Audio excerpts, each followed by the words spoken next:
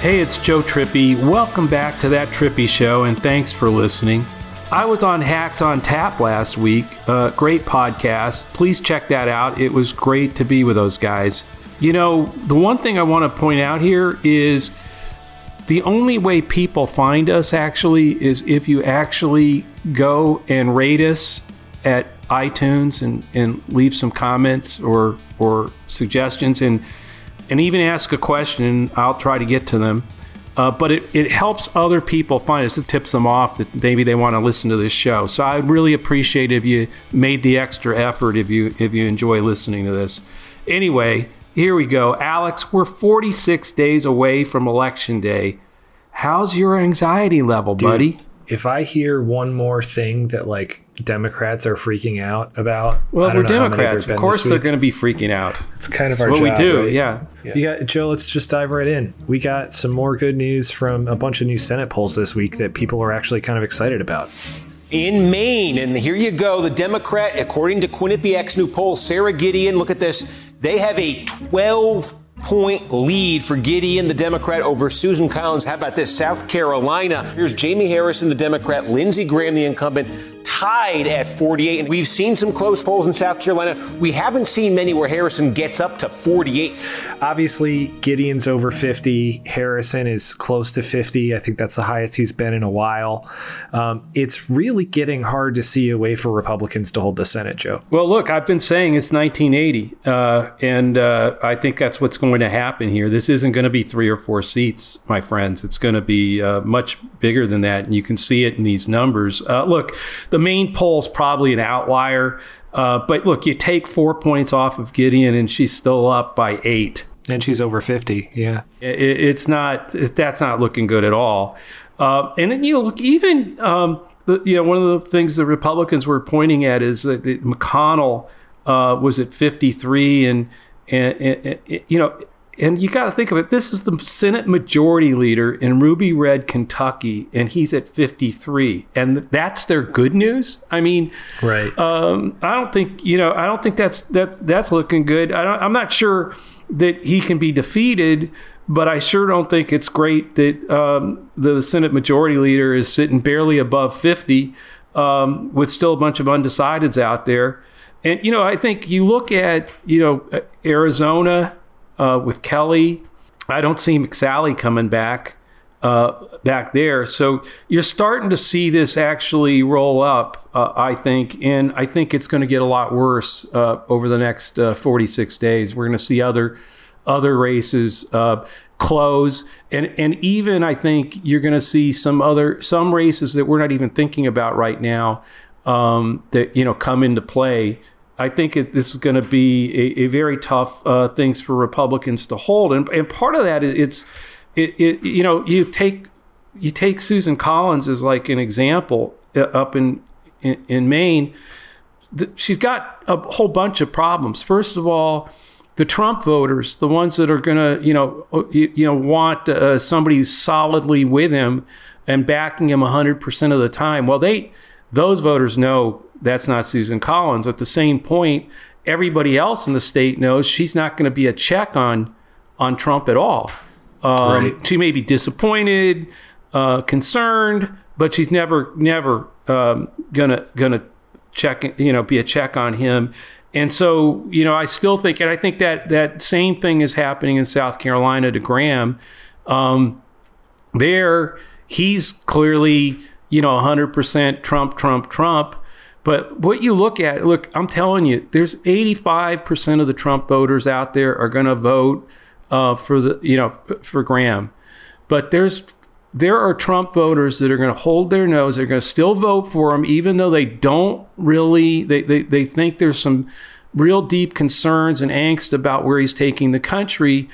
And those voters, I think, are looking for somebody who's going to vote for Trump, but they don't want to give him a rubber stamp. They want somebody who's going to be a check on him.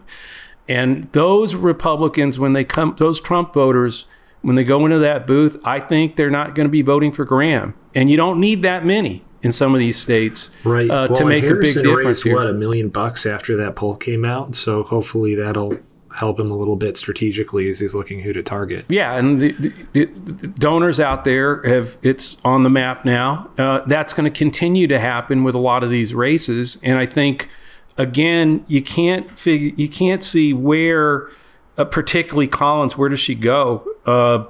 And the other interesting thing is Trump is going to go where he has to go for electoral votes, and he's just going to be out there for himself. I mean, he's going to go to Arizona repeatedly because if they still have it in play, and there's a question about that.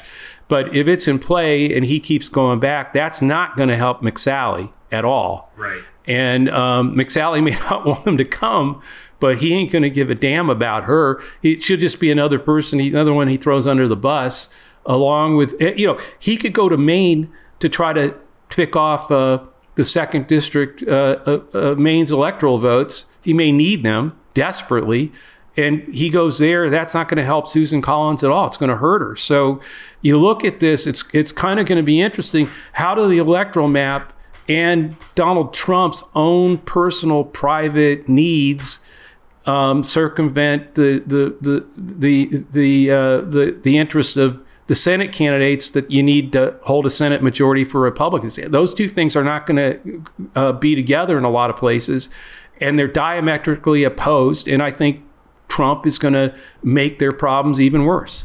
Right. Colorado's another one. I mean, how does Hickenlooper? You look at our candidates on the Democratic side. Those same Trump voters I'm talking about, who are looking across at a Democrat and thinking for the first time that maybe they're going to vote for a Democrat, as poisonous as the idea may be to them, and they look across and they're seeing Bullock and Hickenlooper and people like Harrison and Mark Kelly. Those aren't AOC. They're not Democrats that Republicans would really fear voting for. These are common sense Democratic candidates. I mean, it's a huge field of really strong candidates who actually have some appeal across party lines. So that's the other thing where I think Biden helps too, because he's someone, it's the chaos versus calm, who's going to lower the temperature. And when you look at Mark Kelly and Biden, they're going to lower the temperature and bring people together. Not so with Trump and McSally who has to keep beating the Trump drum to keep those voters in line. That is a lot of cross pressure. That's something, by the way, as a campaign manager, you love to see. You love to see voters that are cross pressured that way, because it gives you an opening to make the case. And some of that cross pressure is going to work to Democrats in a lot of these Senate races, and that's why I don't think there's no doubt in my mind that it's going to be 6-7 seats in the Senate. It's again going back to 1980. Democrats lost 12 seats that night when Jimmy Carter, unpopular president at the time, lost. We lost 12 seats. I think this is much more like 1980 than any of the other elections we're all worried about. It's not 2016. It's not 2008. It's not any of the recent elections that we've witnessed. Right. You're talking about Maine, and you threw me when you said Trump's personal private needs, and I'm just going to pray that we can edit that out in post. It completely derailed me for a second there. We've seen this everywhere where, you said this last week, money begets money, but good polling begets money too. Yeah. So, looking at a place like Texas, if the next, and I know Q didn't poll Texas this time, but, if we see something like a 2-point race, a tie game in Texas with Cornyn and MJ Hagar, do you think that changes anything for Democrats in Texas? Of course it does. I mean, look, if you get a close race going, first of all, she's going to raise a ton of money, just like Harrison did off the poll against Graham. And I think she'll have the resources that she needs to fight all the way, down the line. And Trump's not as strong in Texas as he was in 2016. I mean, that's that's part of what people need to understand is he's much weaker in this election than he was in 2016. And he presents this real problem for every one of his Senate candidates in these swing states or in a margin state. And yeah, Texas is only lean Trump, and he's probably, you can't count him out there. He's going to win it most likely, but not by any means by the margin he won it in 2016. If Texas Senate race becomes a race, if we actually see polling, she's going to have the resources. The other problem that Republicans have is they've got too many places they have to defend now. They have to actually start having to defend Texas, too. That's an expensive state. Right. That's money that they may pull out of. Maine, in terms of sending money to Collins. This is a really, I think, kind of dire situation.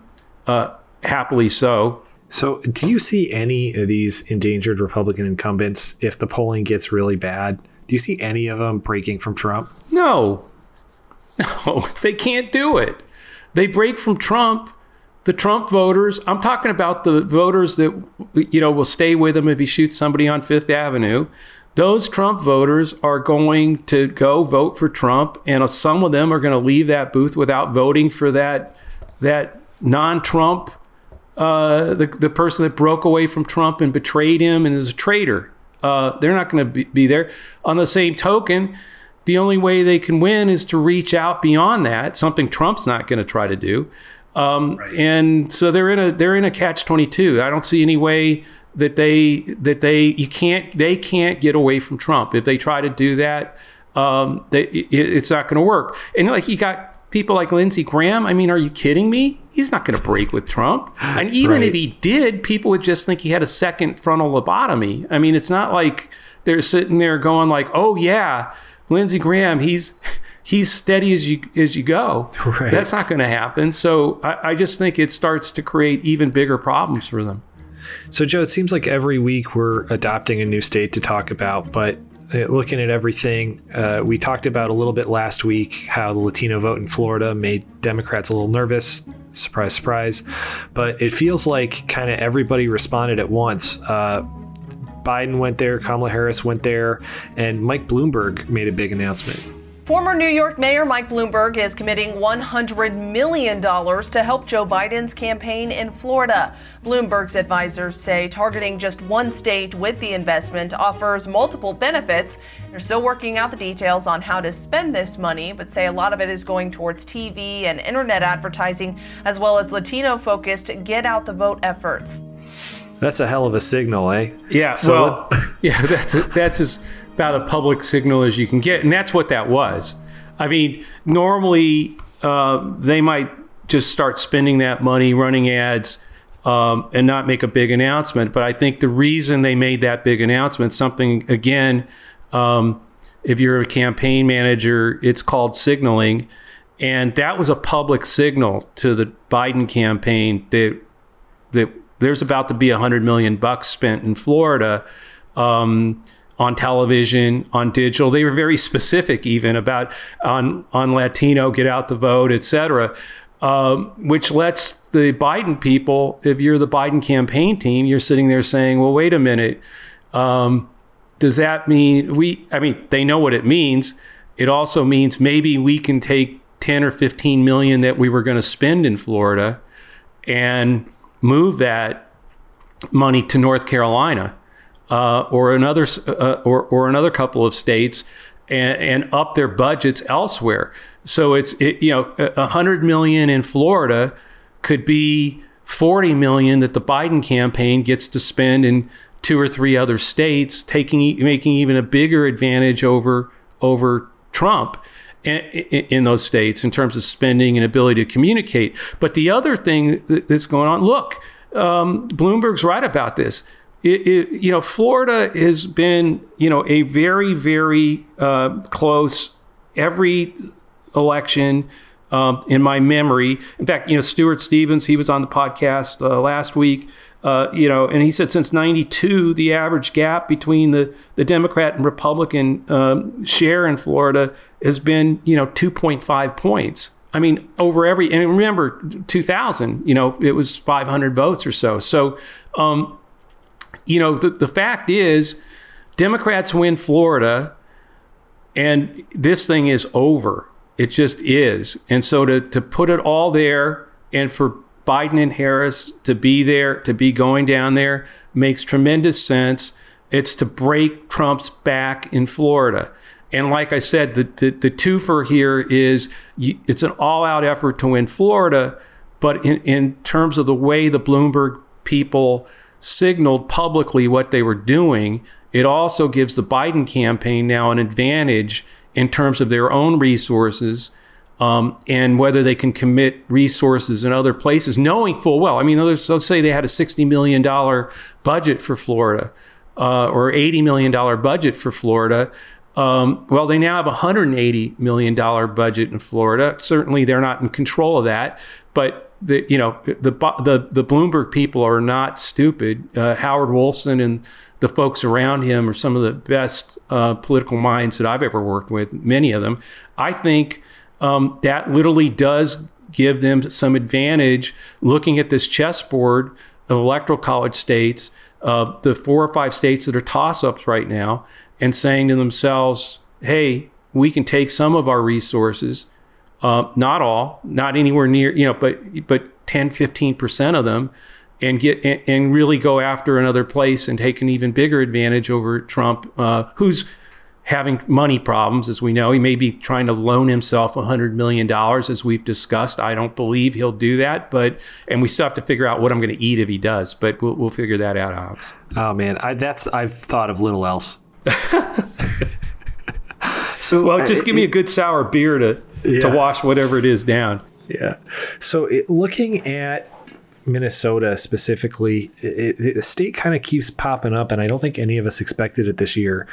The Trump campaign seems just totally dead set on Minnesota.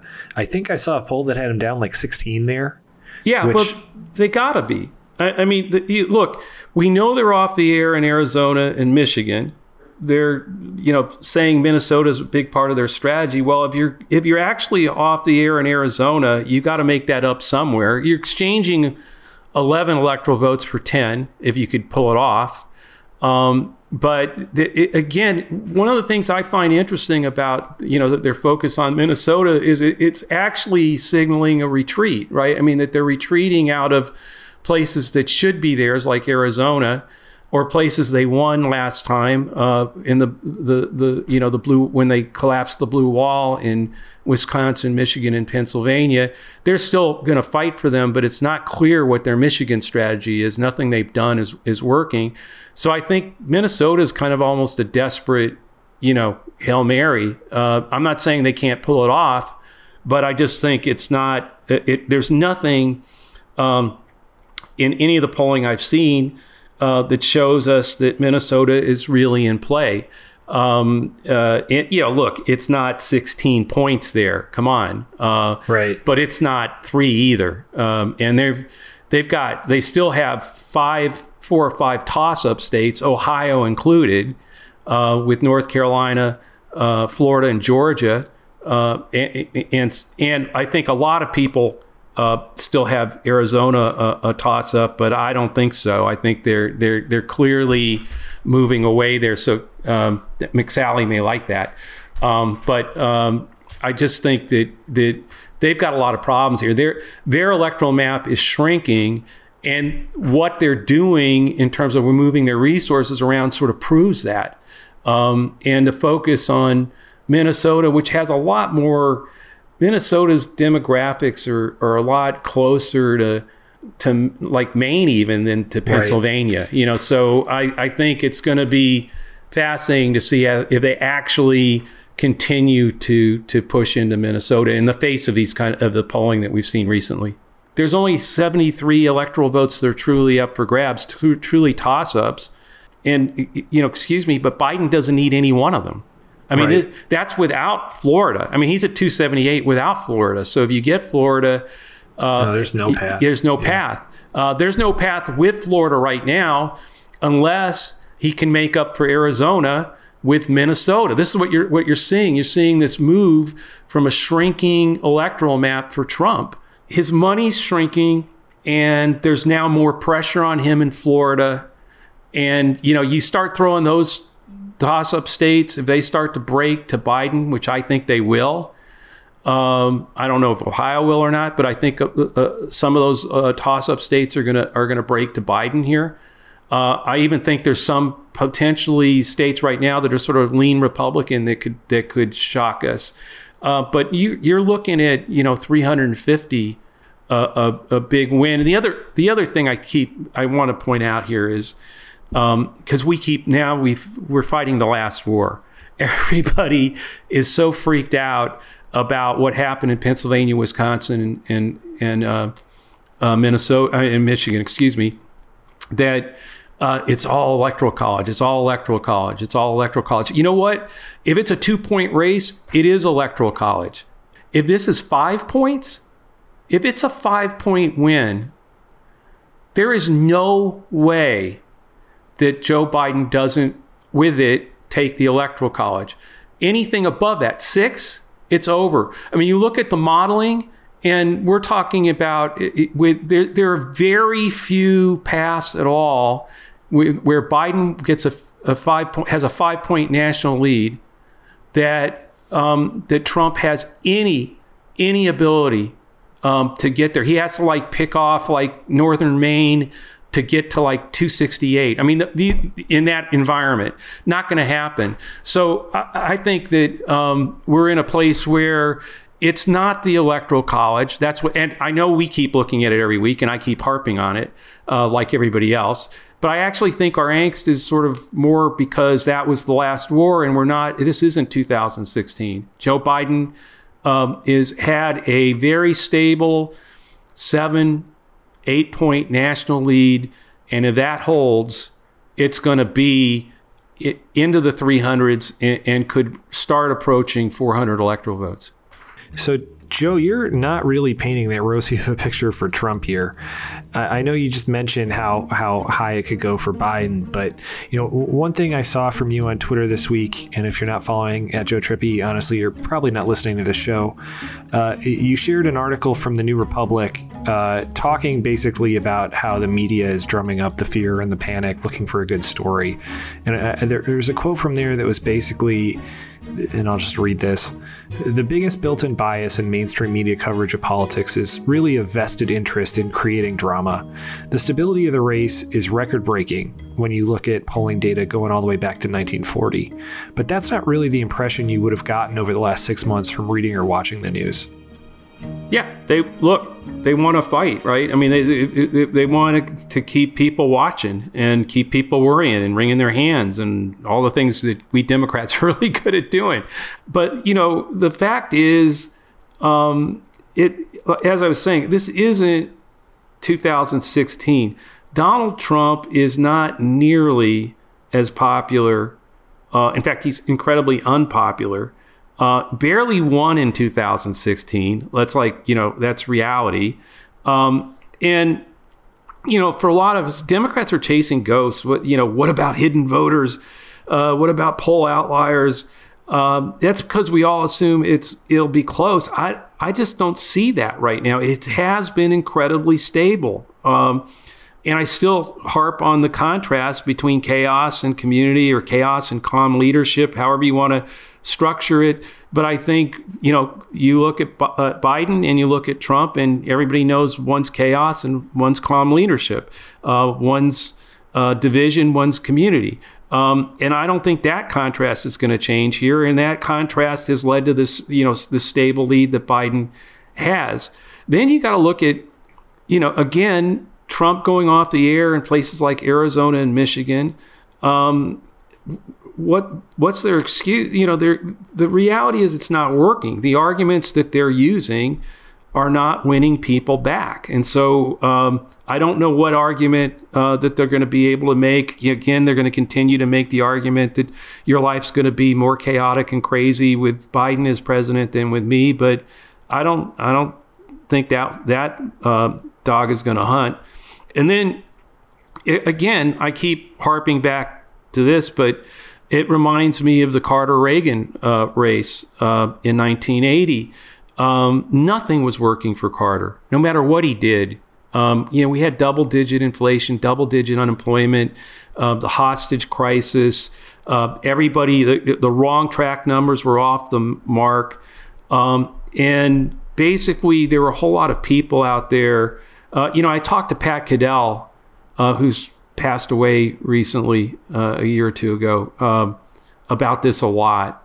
And whatever you thought of Pat, he was brilliant at looking at this stuff and really understood the history, and of course was with Carter in that election. And he just said that people were in the end just looking, they just needed some assurance that Reagan was a safe choice. And in that first debate against Carter, Reagan just handled himself well. He wasn't any of the scary things that the Carter campaign had tried to paint him as, in terms of his persona and how he was in that debate. And it was after that first debate, that things really started to fall apart. I'm talking polling-wise, electoral-wise, undecideds breaking to Reagan. And that's where you got that huge shift to, by the way, Reagan barely got over 50% of the vote.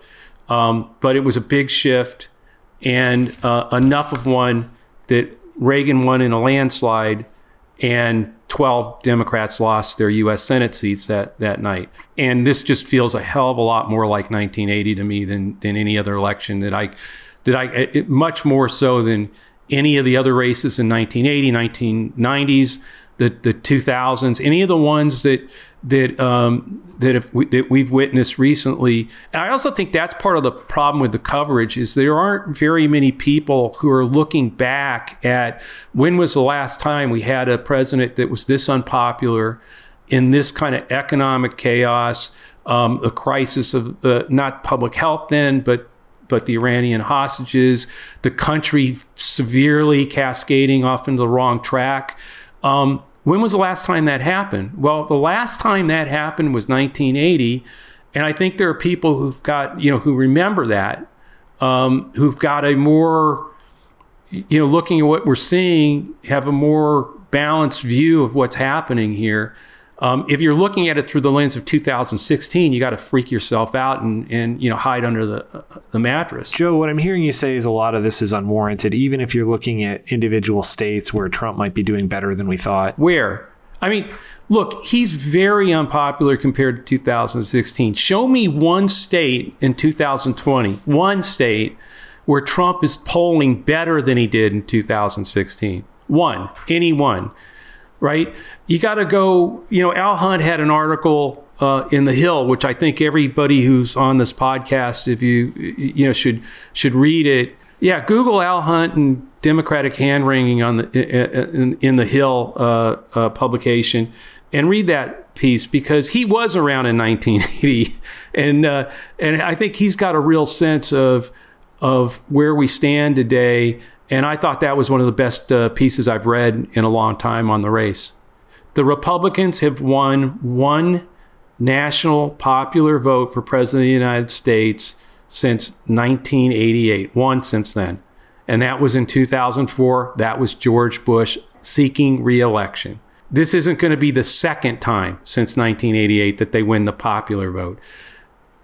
Donald Trump is far less popular today than he was in 2016. He didn't win the popular vote then. He's going to lose the popular vote by even more this time. There's not one state, tell me one state where that Trump has got more support today than he did in 2016, where he's leading or stronger than he was in 2016. You can't name one. I don't know, maybe Idaho, but that would be it. And I'm not sure I'd count Idaho in there either, for him doing worse there than he did in 2016. Well, if he does any worse at all, and he's doing a lot worse, you've got it. We're not talking about, that's what I'm saying. You look at 2016 through the lens of the Electoral College vote, and everybody's focused on which toss-up states and all. No, this still is an election in which if you lead by 4 or 5, 5's the key number. If Biden wins by more than 5 points, and I think he will, then a lot of these states, they're toss-ups, a lot of these lean states, they're going to fall. If we see some erosion in that, if Trump starts to close nationally, then we'll visit that on the next podcast. But until then, particularly given just the historic stability of this race the entire time, and what I think is a locked in cement contrast between chaos and calm, chaos and community that just exists between Biden and Trump. I mean, can you imagine? Think about the debate where Reagan assured people that it was a safe vote.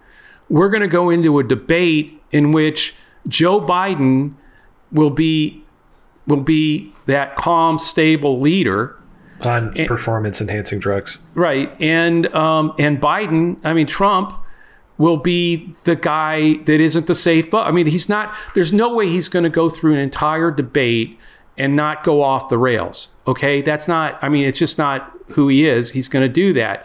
And what I'm saying is, in a lot of ways, I think the debates actually could, again, magnify the contrast between Trump's chaos and Biden's calm leadership. And if that's what happens, I think there will be even more Republicans who will move towards Biden. And that's going to make a lot of these toss-up states not toss-ups anymore. And a lot of the lean states harden up. And some of the lean Republican states, I don't know, maybe Iowa, maybe Texas, start to actually come into play. So, Joe, this week's listener question, and I swear it's not my own username, it's Gobi Desert 5, who asks, well, first, love your show, which thanks, Gobi Desert 5. We love your show. Do you think Dems could do more by knocking on more doors versus what the GOP is doing? Or do you think they'll be okay with more digital and phone outreach? Look, first of all, as we get closer to Election Day, I don't know about you, but I'm not sure there are a whole lot of people who actually want somebody knocking on their door and opening up the door and talk. Now, in this sense, Trump actually has an advantage, right? Why? Because the few people out there, or a lot of the people out there who won't be bothered by somebody without a mask knocking on their door and answering it without a mask are Trump voters. As people, right? So, they can do that. I don't think most of the voters that I think are looking for that calm leadership, and who actually are wearing masks and doing the things we do for each other as a community and for the common good, are people that will like the Biden campaign's approach, right? To not have big rallies where no one's wearing a mask. For Biden to be that calm leader who's doing this with phone calls and urging people to vote by mail, the voters that are likely to move to him are gonna respond to that. And I don't think they're gonna respond to somebody knocking on their door with a MAGA hat and no mask. Thanks for listening to That Trippy Show. A reminder, if you have a question, please submit it on iTunes in the review section. And just one more plea. If you enjoy listening to this podcast, the best way you can help spread the word is to actually take a few moments, give us a rating and a review at iTunes while you're there, asking your question. It would really help spread the word. That's how people find us. And if you do leave a question, we'll try to answer it in the next podcast. I'm actually trying to figure a way where we can answer some of the questions online that we can't get to on the show. But please give us 5 stars while you're there. And thanks again for listening. And I don't know if I'm going to keep up this joke about Alex being sharper next time. He seems to be just like the Biden stable lead. There's kind of like this one gear. It's a lost cause. But we'll see you next week.